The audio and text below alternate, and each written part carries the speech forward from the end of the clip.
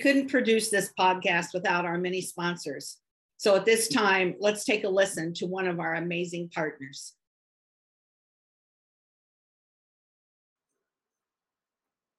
Welcome to Racing Girls Rock Podcast, presented by the Women's Motorsports Network.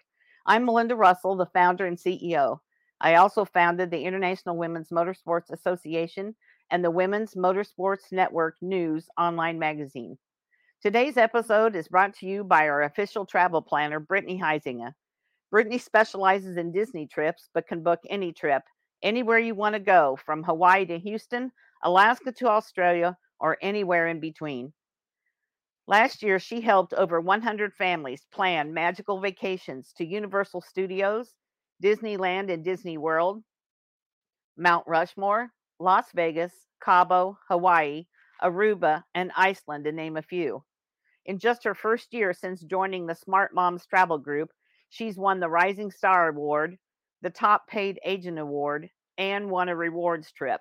She hit her sales goal, joined Team Fantasyland at her agency, became a Walt Disney World pass holder and Magic Key holder, and more importantly, has made lifelong friends. You can connect to Brittany on Instagram at Travel with Zing or give her a call at 602-291-5144. Check out the show notes for more information and tell her Melinda sent you. And now it's time for this week's show.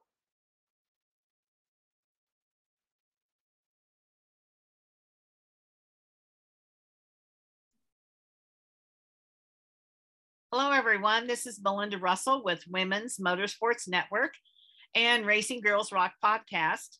My guest today is Mercedes Lilienthal. Mercedes and I met through someone else that I had connected to, and they said that I should talk to Mercedes and learn about her and her motorsports journey. And so that's what we're going to do today. So Mercedes, welcome to the show. And why don't we start by you just sharing a little bit about yourself, your family, where you live, whatever you're comfortable with.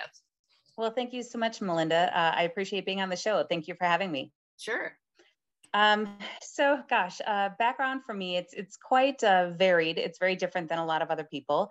I grew up with German parents that emigrated from Germany. My dad was born in Yugoslavia, but he emigrated to Germany. And then in the 60s, my parents came over via job opportunity.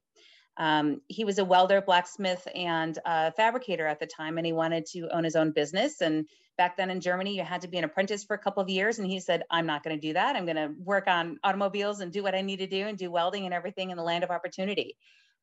So my mother and my father basically moved in the 60s to Chicago with a sponsor at the time. They didn't know a word of English, but they made their way. And so fast forward, my sister was born and she's 6 years older than I am. I was born in 75. And we were born in the Midwest. She was in Chicago. I was in central Wisconsin, and they ended up making their own way. I mean, it was a lot of hardship, but there were some triumphs too. And they ended up having just the two of them with a welding fabricating shop in central Wisconsin. Just the two of them in a hoist. So as a kid, I was always around, just, kind of a shop rat, just hanging out after school or whatnot. And my dad always had different vehicles, whether they're, HD trucks, like heavy duty trucks, or, with snow plows or cranberry boggers, because Wisconsin at the time, and still they do a lot of cranberry implementation, all sorts of things. So I was always helping to just, tinker on things, whether it's helping cars at home, whether it's holding a flashlight or helping to touch up the paint, or just, hanging out while he's working on cars. So my background's always been in cars. I've always been in cars. And, fast forward to college, I loved the lowrider scene and the, import scene, and met my husband in 2000 on the way down to a lowrider show, or an import show, I should say, rather, down in Chicago. And so we've been together ever since, and he's a big gearhead as well. So although my background is mainly in imports and, lowriders and just customized type of vehicles, in 2006, we moved to Oregon, and he got a job in the off-road industry. And so we said, all right, let's buy our first 4x4. And at that time, we didn't know what the heck we were doing. And we bought a little, 1995 Suzuki Sidekick, that teal color. So if you look up the Teal Terror online, you'll be able to see everything about the build, and learned our way. And, I think, my husband and myself, we've kind of coined the phrase that we're all united by horsepower. And for me, it doesn't matter if it's lifted, lowered, customized, bone stock, EV, 4x4, whatever, what have you. It's all about the passion of it. And if you're an automotive enthusiast, just see where the world can take you, what that vehicle and that mode of transportation can take you. That's a very interesting story. And the fact that your parents came here, knew no English, how brave they were. They were, and they moved in January. And back in the 60s, women wore dresses or they wear skirts and things like that. And so my mom learned very quickly when there's snow that equaled the sides of the cars or almost up to the roofs it was back in the day in Chicago. She learned very quickly what pants were. When they first came through, they actually came through Ellis Island. They didn't know how to ask for food, and they didn't know where to get food or how to say anything. And they found a hot dog street vendor on the side of the street, and they ate hot dogs for 3 days straight. And to this day, she won't even eat any more hot dogs. Wow. They made their way.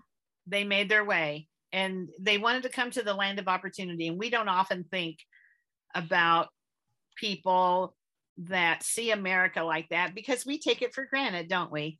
Right. To some degree, yeah. Yeah, in a lot of ways we do, because we have all these opportunities at our fingertips, and we often forget, unless we're reminded of it, but in some way, that we are very lucky. We do have a lot of options, and to be able to be women and involved in some kind of motorsports. We're recording this on 2/2/22, by the way. Right, I just noticed that. And I also see that today is National Women in Sports Day or something like that. So cool. That's a kind of cool day that we could be recording a podcast. So it is. Yeah. So Mercedes, tell me, what are you involved in now as far as motorsports? Oh gosh, what am I not involved in? Right, exactly.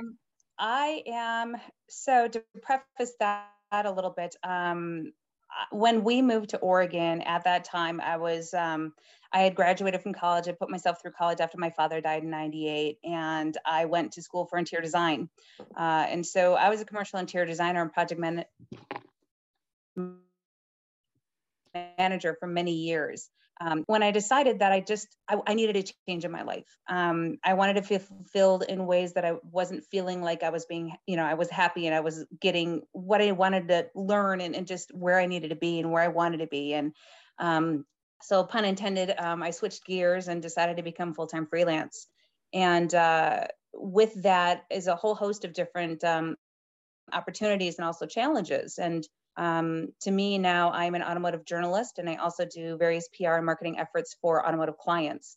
So it's 99.9% all automotive related on the work front of it. But then I also do some, major off-road rallies or on-road rallies, both with my husband or with other women. So I've been doing that for the last couple of years. So whether I'm competing or covering it as media, I've got my hands full in a lot of different rallies and time, speed, distance competitions and things like that as well. Yeah, so that's how we got connected. Somebody told me that you were racing in a rally. And nice. So why don't you tell me a little bit about that and what it involves? And like, sometimes you do it with your husband as a co-driver, I assume, or whatever. For people who don't know anything about rally racing, and I don't know a lot about it, educate us. Tell us about it. Gosh, how much time do you have? Not more than an hour, because right. That's total fun. Yeah. In a nutshell, there's all different kinds of rallying. The rallying that I like to compete in isn't necessarily a rally race.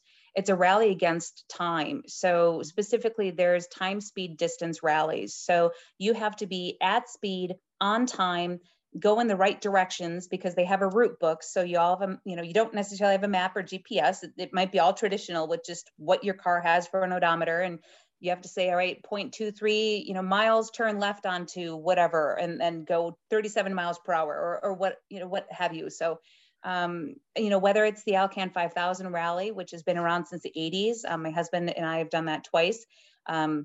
we took a 1991 Mitsubishi Pajero right-hand drive diesel all the way up to the Arctic Ocean in the middle of the winter.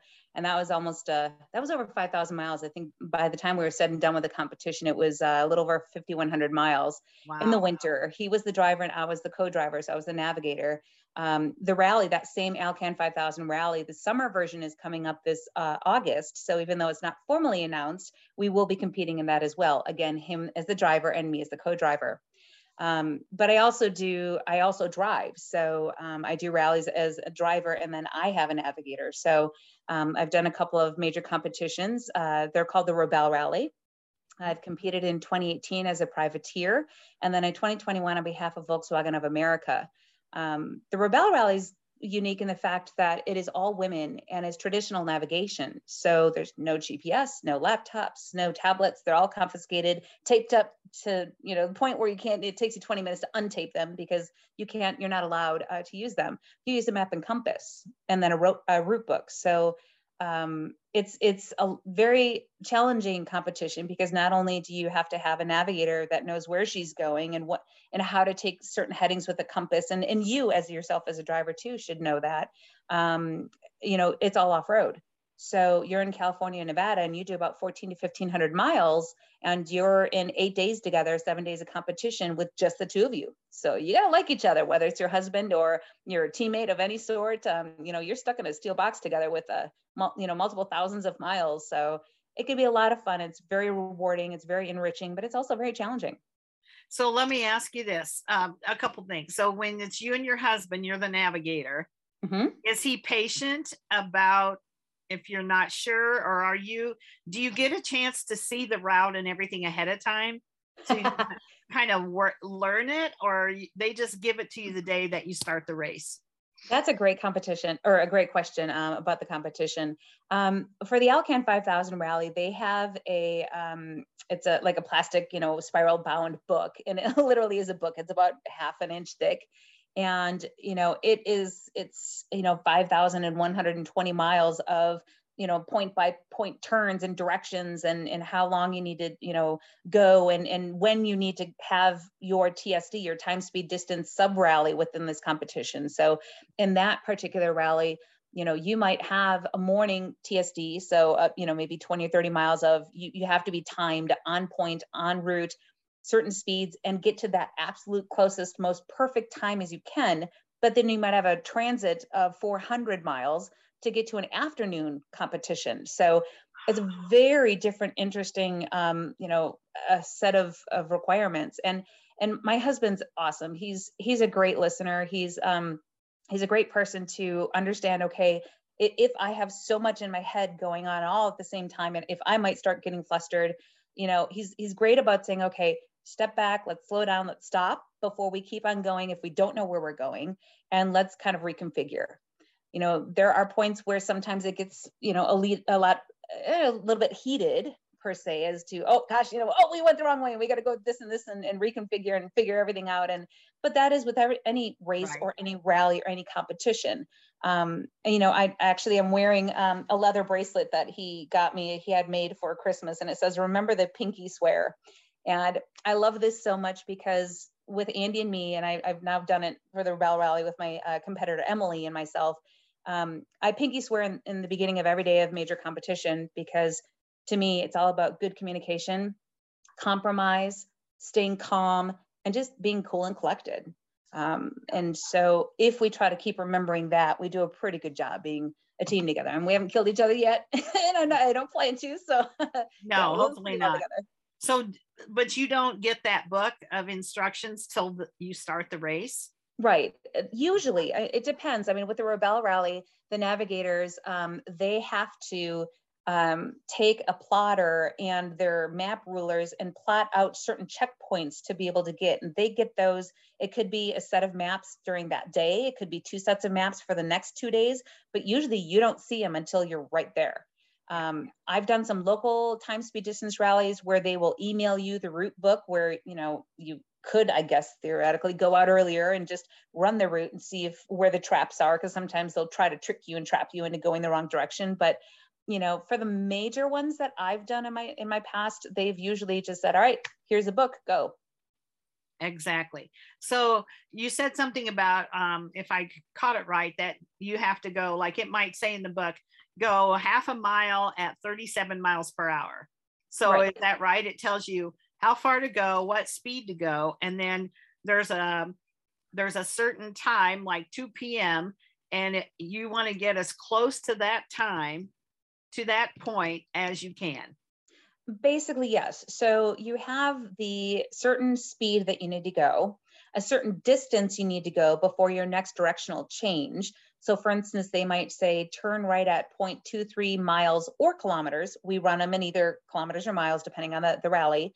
So 0.23 miles, turn left onto Smith Road, then change your cast, which is change average speed to 23 miles per hour. And then you keep doing that, and you have to keep trying to figure out, okay, you have to slow down to turn, but you got to speed back up to try to catch up because you slowed down there. And then depending on what number car you are out, let's say if all the cars start at 8 a.m., first car's out at 8 o'clock, maybe the second car, if they stage them every 2 minutes, is out at 8:02, then 8:04, then 8:06. So let's say if you're car 26, you have to add on 26 minutes to each start of when that is. So then you actually start at 8:26. So if it says you arrive at, bunker number 5, I don't know, but at this place at 10 o'clock, well, your arrival for your exact car is 10:26.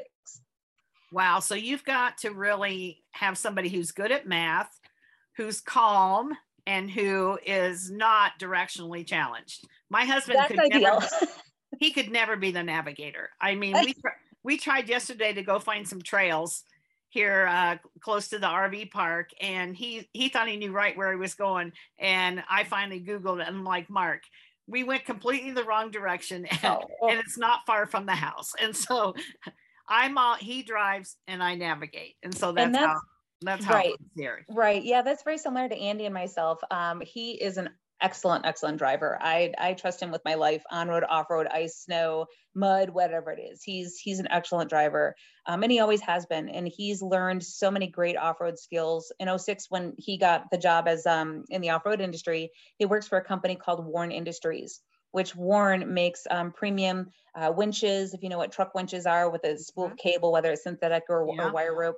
Hubs, aftermarket bumpers, all sorts of stuff. So that's where he learned how to do it all. He had to learn how to do it all because he's in the PR department. He's one of the marketing managers. So yeah, you have to be out there with the media, with clients, with customers, and you got to teach winching classes and all that type of stuff. And through that, he's got such a great base of expertise for all different types of terrain. So whether it's slick rocks of Moab, or the Arctic snow that's -40 degrees Fahrenheit, and it's really weird snow compared to Midwest or even Oregon snow if we get it sometimes. So so he's a great driver, and I don't necessarily say I'm an awesome navigator. I navigate, but I think it's a great pairing. And as far as the Rebelle Rally and some other competitions with me as a driver, I think, yes, it definitely helps to have somebody that is directionally exceptional.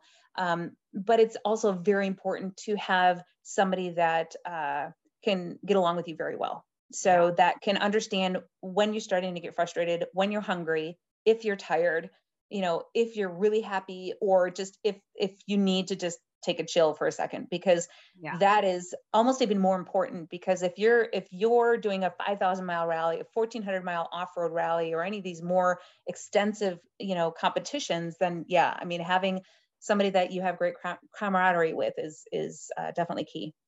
Oh yeah, because that's just a stressful situation on a normal day. If you're traveling and there's traffic and there's, if it's not just a leisurely drive, then, there's some stress involved no matter what. So that's really interesting. I knew about the Rebelle.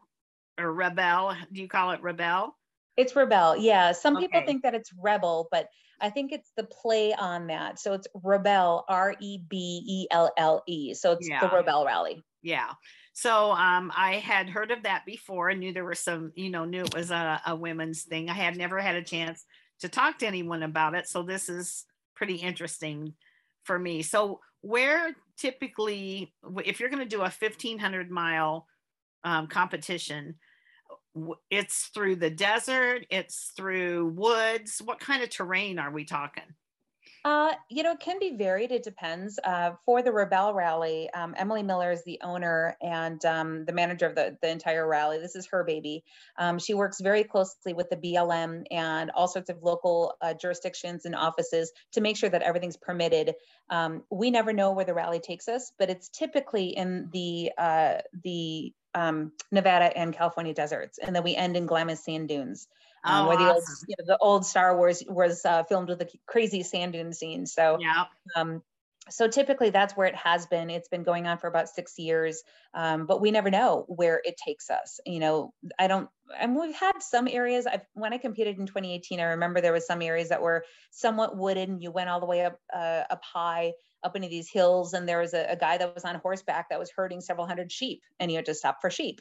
And but you just never know what you're going to see. So Right. she always likes to make it a surprise, and Emily does a really good job, and course director too, and everybody that's in tune with the route itself do a really good job of taking you past some pretty spectacular scenes if you're in the right direction, if you're going on time and on course. Yeah. So what do you do about spending the night? So that all depends. If it's the Alcan 5000 rally, they do have motels. The Alcan 5000 is set up kind of like the Olympics. So it's every 2 years is the winter rally, then every 2 years is the summer rally, et cetera, et cetera.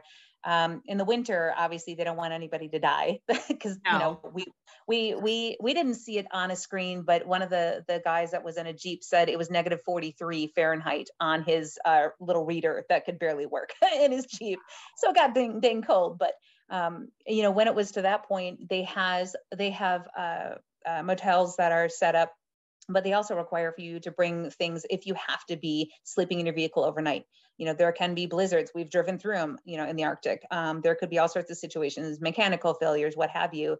Lucky enough with our Pajero, our diesel that was never sold here in the States, we did a lot of extensive prep and we had no mechanical issues. We didn't have, we did it right, but we still had our 20-degree bags. We still had our stove that ran on diesel fuel because, regular fuel would, like a little Coleman, thing that would freeze up.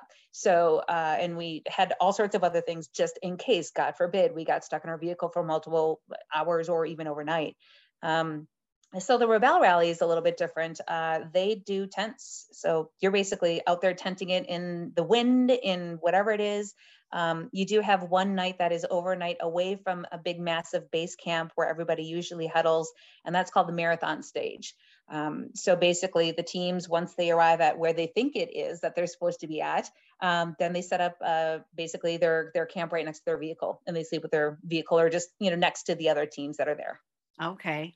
So have you ever gotten like so off track that you were nowhere near where you were supposed to be, or are you most of the time close to the route and haven't gotten really like way off track? We've been all the competitions that I've done, we've been pretty good about being pretty close. There was a little bit of touch and go in 2018 as a privateer. I was with my teammate Elise at the time, and I was driving her husband's Toyota Tacoma truck. And we were along this road. I coined it the Death Canal Road. I did an interesting article via drivingline.com for that piece. And it was this road that was undulating and it was half washed out. And there were bombing range signs that were all to the right. And we all knew, a lot of the times it flanks, what is it? Is it 29 Palms, 23 Palms? I can't remember the name.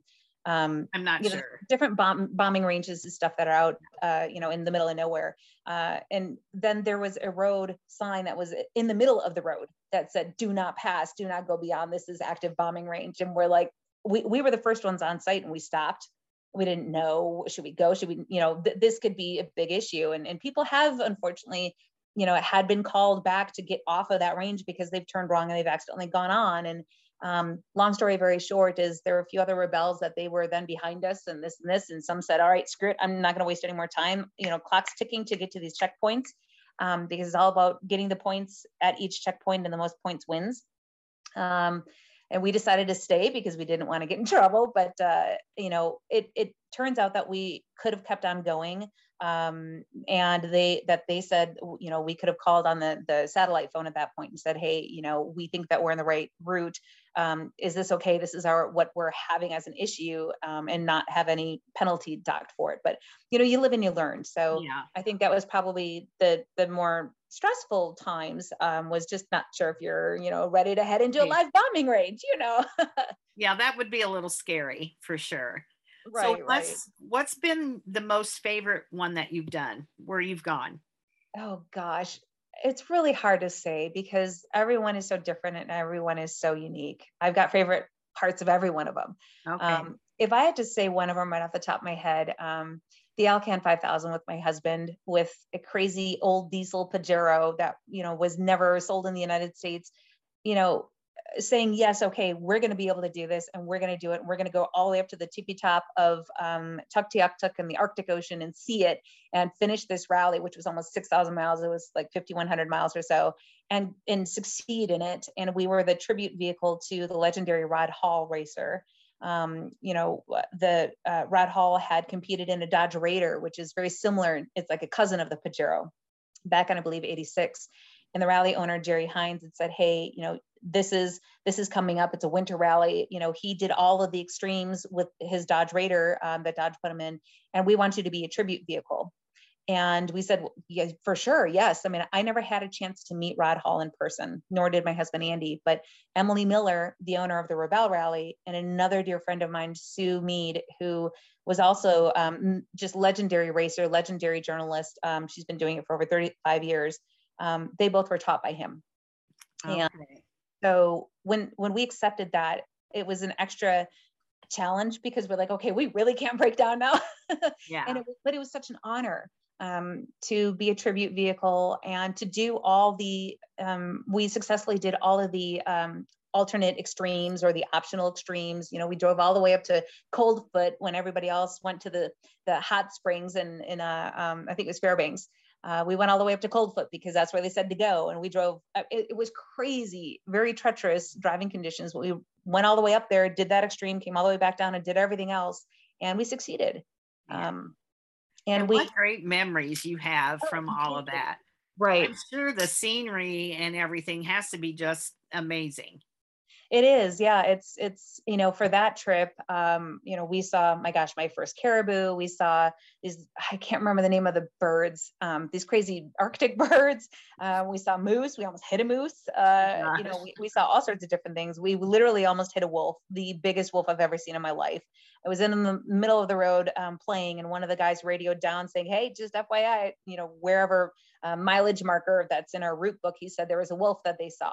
And it was right in the middle of the road in the blind corner when Andy and I, you know, we don't have ABS. So he, you know, was trying to steer clear of it and locked it up. And we're just kind of skidding sideways towards it. And it just went boop, boop, boop, and just, you know, jumped right off into the distance. But yeah, the scenery, just seeing encrusted, you know, snow-filled trees and, you know, driving past the middle of the nowhere, 300 miles with nobody else around, and then seeing one of those construction machines, those diggers, just sitting there idling with its lights on in the middle of the side of the road, you know, just sitting there on because it can't shut it off, because if they shut it off, they can't turn it back on again.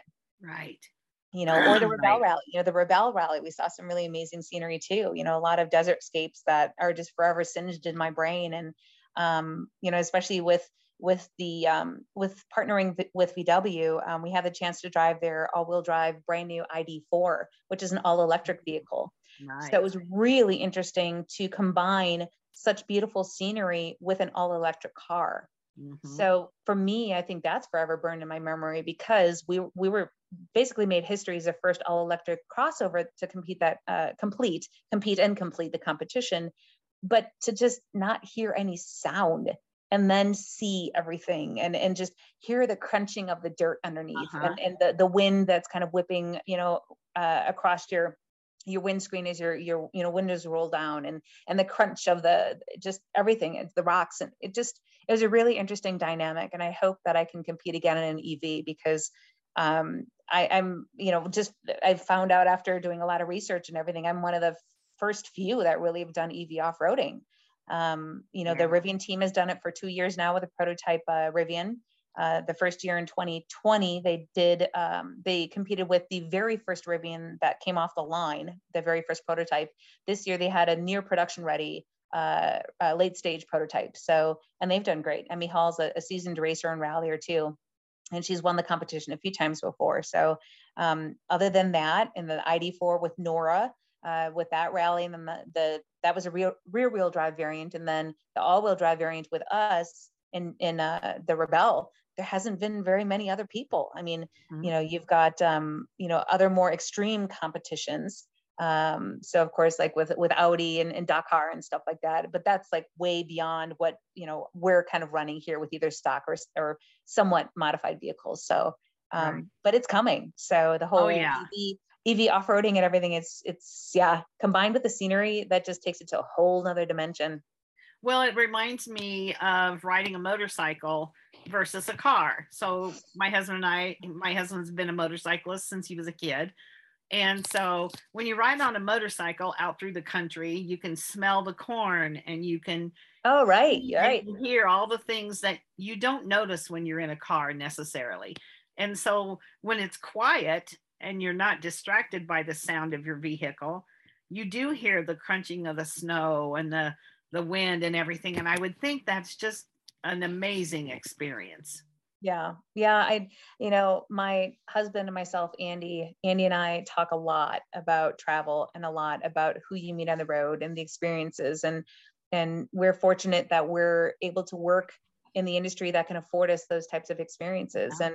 And he just said it best the other day. He said he has a lot of thanks to his mother that said, you know what, we're going to take road trips, because if you fly, you don't see any of it. You don't see how people live. You don't see the geography or the different house styles or food that you taste or any of that type of stuff. So, we constantly try to push our limits, and where you go backwards or sideways or fail miserably, it's all part of it. But, and I think for me, I really appreciate being able to write about that. And I write for a whole host of different publications, whether it's the New York Times or Forbes Wheels or Tread Magazine, AutoWise. I mean, there's a bunch of different outlets that I write for, but a lot of it is hopefully experiential and inspirational. And especially talking about women within the industry and people that are making a difference. And so I'm hoping that any of these types of experiences that I have with Andy or, Rebelle or just myself, or some of the challenges, some of the many challenges that I've faced, hopefully that can give positivity to somebody and make them think about, hey, maybe I could do something, no matter what it may be. Well, and that's the point a lot of times of what I want to do is I want to share things that you're doing that women may not know about or may not have heard of, or after they hear your story, they may think, oh, this is something I would like to try, or I think I could do that, even if you're the navigator or you're on the team or whatever it might be. So that's why I love interviewing women who are doing something different, to encourage other women to check it out, see what you could do. And I love that, Melinda. I think that that's so important. And I've fed off of so many other people's energy and their experiences, because I didn't know, hey, oh my gosh, so-and-so is doing X and I need to be involved in that, whether I'm volunteering or on some sort of a crew or covering it for an article or something. That's, I think, how a lot of my life morphs into what it is now, and hopefully what it does for the future.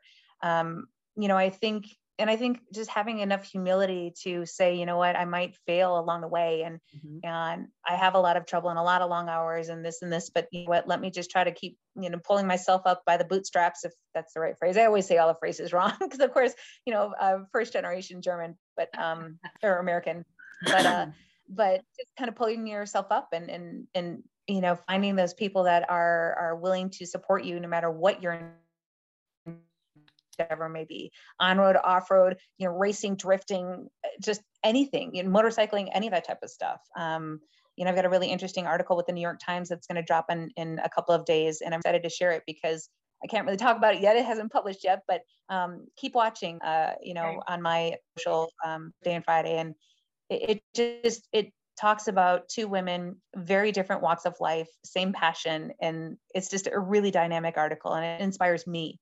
And those types of things and the people I meet inspire me. And I think that that's such a neat thing. And it's just good karma. It's just good energy. And, to me, if I can help make somebody's life a little bit different, a little bit better, and maybe unexpected in a good way, then I'm doing my job. Yeah, absolutely. So Mercedes, tell me now about your writing. Is there somewhere that like we could follow, like after you publish an article, let's say the New York Times, how would I know that you did that? Is there someplace I can go to follow you? Yeah. So my name is a little bit challenging to spell, but one of the best ways to find me is via either LinkedIn is a good way, but Instagram. I have what is called a link in bio that is a little active link that's on the top of my Instagram page. And that basically takes me to, I link every story to every photo in that area. Okay. So my Instagram is my name. So it's MERCEDES_ and then my last name, which is LILIENTHAL. Mm-hmm. So Mercedes_Lilienthal. And that'll take you, and I don't post everything, but that'll take you to link in bio, which then you can see anything that I do share out. And a lot of the times it's, the Times or Auto Conduct or AutoWire or Forbes or Car and Driver, those types of things. Okay. All right. Sounds good, because I want to start following and reading your articles. I think that's going to be fun, and hopefully being able to share those too. I appreciate it. Thank you. That's going to be interesting, because I love to write. Excuse me. And so reading other people's is just as interesting and fun to me as anything. So tell me, do you prefer to navigate or drive? Oh gosh, nobody's ever asked me that. That's a hard question. I guess it depends on what it is. If it's traditional navigation, map and compass, I would definitely say drive. I'm not the best. I'm slow at taking compass readings and, learning how to plot and all of that type of stuff. It really takes good eyeballs and the know-how. And I just am not there yet. I don't feel like I'm there yet. I have enough to be able to get the job done, but it'll take me a long while. And the name of speed, as far as efficiency, is very important for the Rebelle Rally. So with the Rebelle, I mean, I've driven it twice. I've covered it as media twice. I've done on-site in 2019, and 2020 was remotely due to COVID. But I've been writing and, participating in that rally since 2018, essentially. When it comes to the Alcan 5000 rally, I mean, if I'm with my husband, he's such an awesome driver that it works best when he drives and I navigate. And it's just, to me, it's a good team. He doesn't do well when he reads in the cars. He's one of those that just gets sick pretty easily. So it's a good fit, and it works well. And I think whatever works well and however you feel the most dialed in is what's important. So that's what works for me. Yeah. So Mercedes, tell me about the rewards at the end of the race. Is it money? Is it trophies? Is it notoriety? Is it the pride of saying I did this and I won? Tell me about that. So for the Rebelle Rally, they do hand out trophies for first, second, and third place, whether it's X Cross class, which is a crossover class, or the 4-wheel drive class. They also do have like a Bone Stock Award or International Cup or things like that, where those are auxiliary segments, but they do also have awards for those. There are charity opportunities, and I don't quote me, but I think it's only certain, if it's a Spirit Award or something like that, there's certain segments that if you do get an award, that X amount of money goes to a certain charity that you allocate. I don't know exactly about that. I'm sure you can find more information on rebellerally.com. But it is, bragging rights. So there isn't a cash purse, so to speak, as far as the teams. I think the top teams do get entry into the following rally, the next year's rally, or most of it paid for the next year's rally. Regarding the Alcan 5000 rally, we took second out of 2 people in the historical class, but hey, second. That's right. We also did, we got the finisher awards. We also got the Go Farther award, which is a coveted one, because that and the Arctic Award, because we did all of the additional optional extreme challenges for driving. So whether that was driving all the way up to Tuktoyaktuk and back down from Inuvik, or another one was, I think it was 146 miles of legitimate ice road driving and back. And that was just a world on its own. I could talk about that for an hour, that one experience. But so they have plaques. They have really awesome plaques. They had a big polar bear and it said 2020 Alcan 5000 Rally on it. And but yeah, for us, we got those awards, which we were very humbled and appreciative to receive.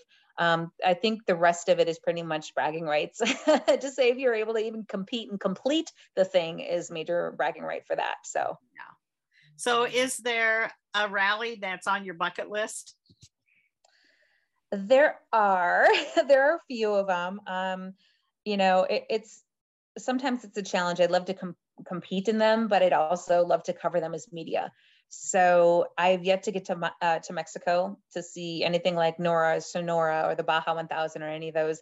Not necessarily to drive or to compete, because that's serious, like that's serious racing down there. But maybe to run a chase team, or to be on somebody's media team or somebody's team as their media personnel, to be able to help cover them in the event. I'd love to do that. And same with Dakar Rally overseas in Saudi. I mean, we had friends of ours, Sumid, the gal I was just telling you about. She was team manager of Amy Lerner, and Sarah, and I'm going to butcher her last name. I think it's Bossanet. And that's her teammate from overseas. Amy Lerner also actually was taught by Rod Hall. This is all coming back to like one central person, and that's Rod Hall. Amy Lerner's got a movie about Rod Hall that literally, I believe, last week or two just got released. And I believe it's called One More Win. Actually, let me look at that, because I want to make sure I say that right. All right. Yeah, Sue Mead, I believe, is who mentioned you to me. Oh, perfect. Yeah. Yes, it is One More Win. So that is Amy Lerner's take, and her baby, her documentary and her movie that she made about Rod Hall. And again, he's touched so many people's lives and so many women's lives that are now racers and are doing some awesome things. And so I have not seen the movie yet myself. But I think as far as Amy Lerner, she's so talented. She did the second Dakar. She did great. My article actually in Forbes Wheels should be coming out here any day. So I'll be talking a little bit more about her placement and how she and Sarah did even that much better in her Porsche. She's got a vintage Porsche that she was rallying. And so actually it was oh gosh, I'd have to pull up my notes. I think it was like an 80s something Porsche that she ran. Okay. And so, yeah, gosh, talk about dedication and guts to do something like that. They ran the classic car class, or the classic class. And so it's all, gosh, I should have had that article right up here. That's okay. I think that'll give us a reason to read it. Right. It's the classic class. And that was just formed last year for per Dakar. And I want to say don't quote me, either pre-1984 or 1982 vehicles. So they are very much more of a regularity type rally, where it is kind of like a TSD versus going fast, hard, as crazy as you can go for the finish line. So it's very much more like a TSD type of a situation. So, again, I would love to be able to get together with some team or something like that and go over to Dakar and be able to shoot that per photography and also cover that as media. So those are at least two. I've got more in the works, some things that I can't announce yet, but there's something happening in June that I am very excited about. That is also something major, but I just can't talk about it quite yet. All right. Well, you'll have to send me a note. Let me promote it and announce it and stuff when you get it going, because I love to share what you're doing. Love to share what you're doing. Yeah. We'll do for sure. Yeah, we can definitely link up on all the different social media and all that good stuff. I'll be announcing here hopefully in the next couple of weeks on that. Okay. Sounds good. Well, Mercedes, this has been so interesting. You've taught me so much about rallies, rally racing, whatever we want to call it, rally and time, speed, and distance. It's really interesting. And I think it's something that women should learn more about, and if they have some interest in. I love that you end up in Glamis. One thing I wanted to ask you was, so when you race, like if you did the Rebelle, and do you know where you're going to end up, or you don't? You don't. You never know where you're going to end up or where base camp is until your navigator plots it out on the map and says, okay, I think we're going this way. And usually the green checkpoints and base camp are noted to help you along, to make sure, because they don't want anybody to deviate too far off the intended path. Right. But when you're down in Glamis, I mean, everything's pretty much secret. So the course, once you get the maps and the navigator starts plotting those points, is when you figure out where you are. And I still don't know where I am. I have a funny story for you about Glamis. So my husband, we have a dune buggy back at home in Michigan. And so my husband, we went to California on a trip, and he said, I want to go to Glamis on the way back to Arizona. So we did our little jog, and he wanted to go to the Glamis store, which took us a little bit to find. And it is out in the middle of nowhere, and it's run on generators. And it was really interesting. But as we were traveling through the sand dunes of Glamis on that little 2-lane road. Yes, the highway. There's nobody around us anywhere as far as you can see. We were driving my daughter's van, and we're driving down the road, and all of a sudden there was this like boom, and we literally thought the car had exploded. Oh no. And out the front window, we see a jet, jet. Yes. And they were literally right over the top of us. I mean, wow. It was so like scary and then exciting. And they went over us, and then they kind of tipped their wings at us. Yeah. And I said, I bet they thought that was a family in that van, and they were gonna scare them or show them or whatever. But but we have to laugh about going to Glamis. We did find a store. We got the t-shirt, and then we had the crap scared out of us by the airplane. But now we're in Surprise, Arizona for the winter, and we are close to Luke Air Force Base. And so I'm not sure if they're F-22s or what they are, but they're the ones that come to the racetrack in the formation, and then right. Oh my gosh, amazing. And we love being here and hearing those planes go over and practice. It's just awesome. But that's cool. I've been to Glamis, but what I wondered was, if I knew that the Rebelle was going to end in Glamis or somewhere where I could come, I would be there at the end, and then I could see all the women, and that would be fun for me to be able to do that. So I'm gonna have to check into that. Yeah, that's you bring up a couple of good points. So for the Rebelle Rally, and especially due to COVID, they used to finish in San Diego. And we'd be right on the waterfront, where they would have all the vehicles on display, and the public could come and see and all of that. I mean, this isn't really a public event, so the public can't really follow, other than being online. They have trackers on each car, so you can see how the different cars go, and you can kind of see where they're at and where the checkpoints are too. So as a person at home, you could definitely see online.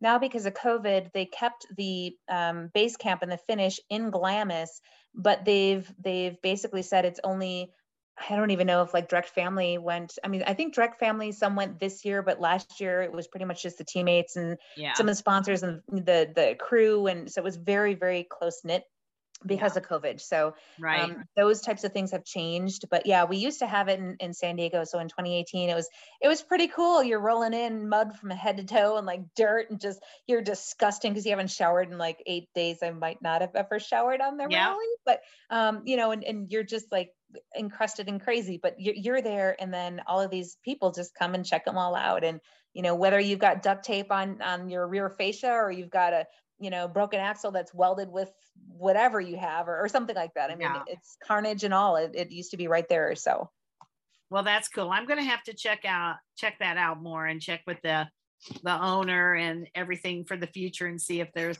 a way to cover that somehow, because that would be really cool to do that. Right. Yeah, definitely. I mean, you can check out rebellerally.com. That's REBELLE.com,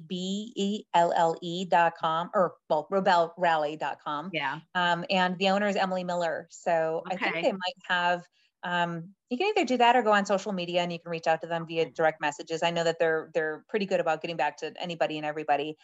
You always just reach out, say who you are, and say that, you know, you want to try to cover this event and what's it all about. And they're great about talking to everybody. I'm sure. Yeah, exactly. Well, Mercedes, is there anything, I know there's a lot you could talk about, but is there anything really obvious that I've missed today asking you about? And maybe we should schedule another podcast to cover something else at some point. Yeah, for sure. You know, not anything at all that you've missed, but I think there's something that I'd like to say. You know, to me, I don't know if anybody knows that what their path is, or even what their true path is, or even intended. There are so many people that are my champions, that are people I admire and that I get so much inspiration from, whether it's my mom, my husband, you know, friends and family, and people that are total strangers that I follow their path. Without that, nobody's got anything. And without the desire to have persistence, perseverance, and just, I guess, guts or stupidity, one or both, to try something new and put yourself out of your comfort zone. And, you know, I still am afraid of failure to some degree, but for me, it's like, you know what, I've learned so much through my failures and through challenges to keep pushing on. And I learn that much more, and it makes me stronger. And I figure out, you know, what works, what doesn't work, and your path that you're trying to take to get to, you know, Z might take you backwards, sideways, loop-de-loops and all over the place, but eventually you might make it to Z, or you might make it to X spot, but you might think that, oh my God, X is like where you really want to be in life, but you just never knew because you were trying to have your trajectory to Z. So I don't know why I've got all of this like algebra stuff going on in my brain. I don't know, but it's you're so right. And you know, it's funny. My son-in-law is a baseball he trains baseball pitchers. He was a baseball pitcher. And we just had a conversation last night about finding our passion. Cool. And he works long days. He works 6-7 days a week. You know, he owns his own business, which is not always easy. Right. And yet he, you know, like last night I was at their house. I'm going to be babysitting the next couple of days. My daughter's birthday's coming up, so he's taking her to Disneyland. Oh, fun. She is a Disney travel expert. She does all kinds of travel agent things, but Disney is her expertise and her passion. Oh, fun. And so he took some days off to take her there, but we were talking last night. He got home at 11 o'clock. I don't know what time he went to work, but it was in the morning.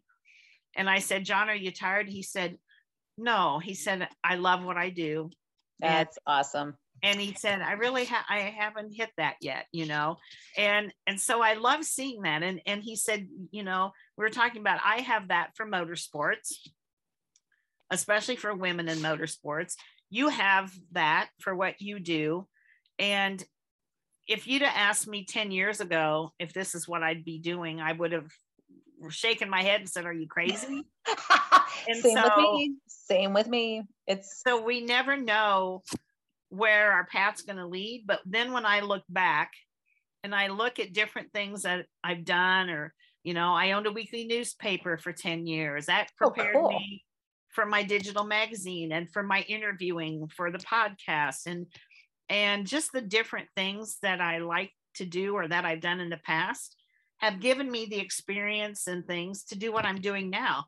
But I would have never dreamed that this is what I'd be doing. And that's so well said, Melinda. I absolutely, I hold that type of truth to my heart, because I never, for me, little old small town girl that grew up in an unincorporated town in central Wisconsin, never in a million years would have thought that, you know, I'd be doing what I'm doing now.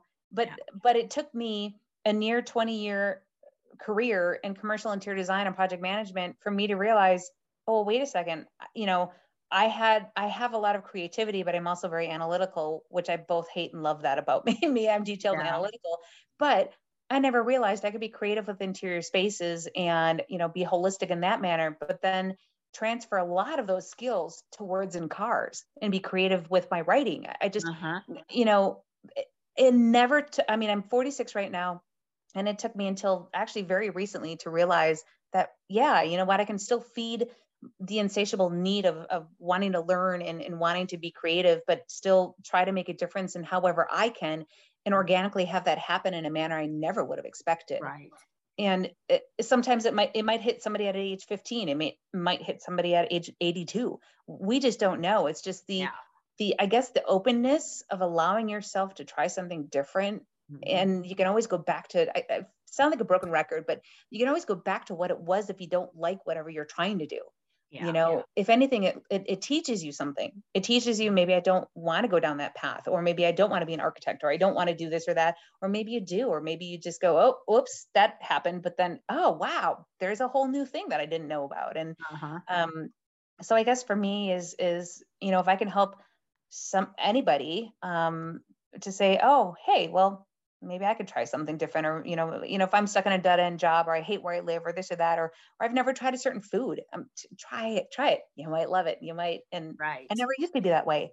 It just it took whatever it took to, maybe it's a cross country move, and then starting to get into off-roading where, we put ourselves way out there because we didn't really know how to work on 4x4 cars. Andy's an awesome mechanic now. He does almost all of our work on our vehicles, and he's learned so much. And I think throughout a lot of that is like, wow, yeah, there's still a lot to learn. There's still a lot to do. Yeah. It's just how you want to go about it, which is what the key is.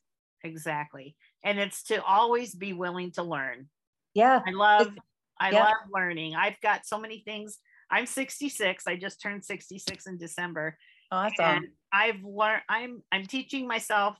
I taught myself Canva, which wasn't hard because I have a design background. I'm teaching myself about StreamYard. I'm teaching myself some things about SEO. I took a course on how to write a course. Awesome. So I've just written a course and haven't launched it yet for racetrack owners. Actually, it's for entertainment venues, but geared towards racetrack owners. It's called the Inside Track Partnerships, Promotions, and Profitability for Entertainment Venues. Wow. Parentheses, racetracks. And I'd love to learn. And so that's cool. If you can always be open at any age to learn something new, you just never know where life's going to take you. I think you nailed it right on the head, is be open to learn anything new. That literally is the quintessential bit of this whole discussion is just, it is, be open, don't be afraid to fail. And just, you never know where the world will take you if you just be humble and open enough to let it. Right.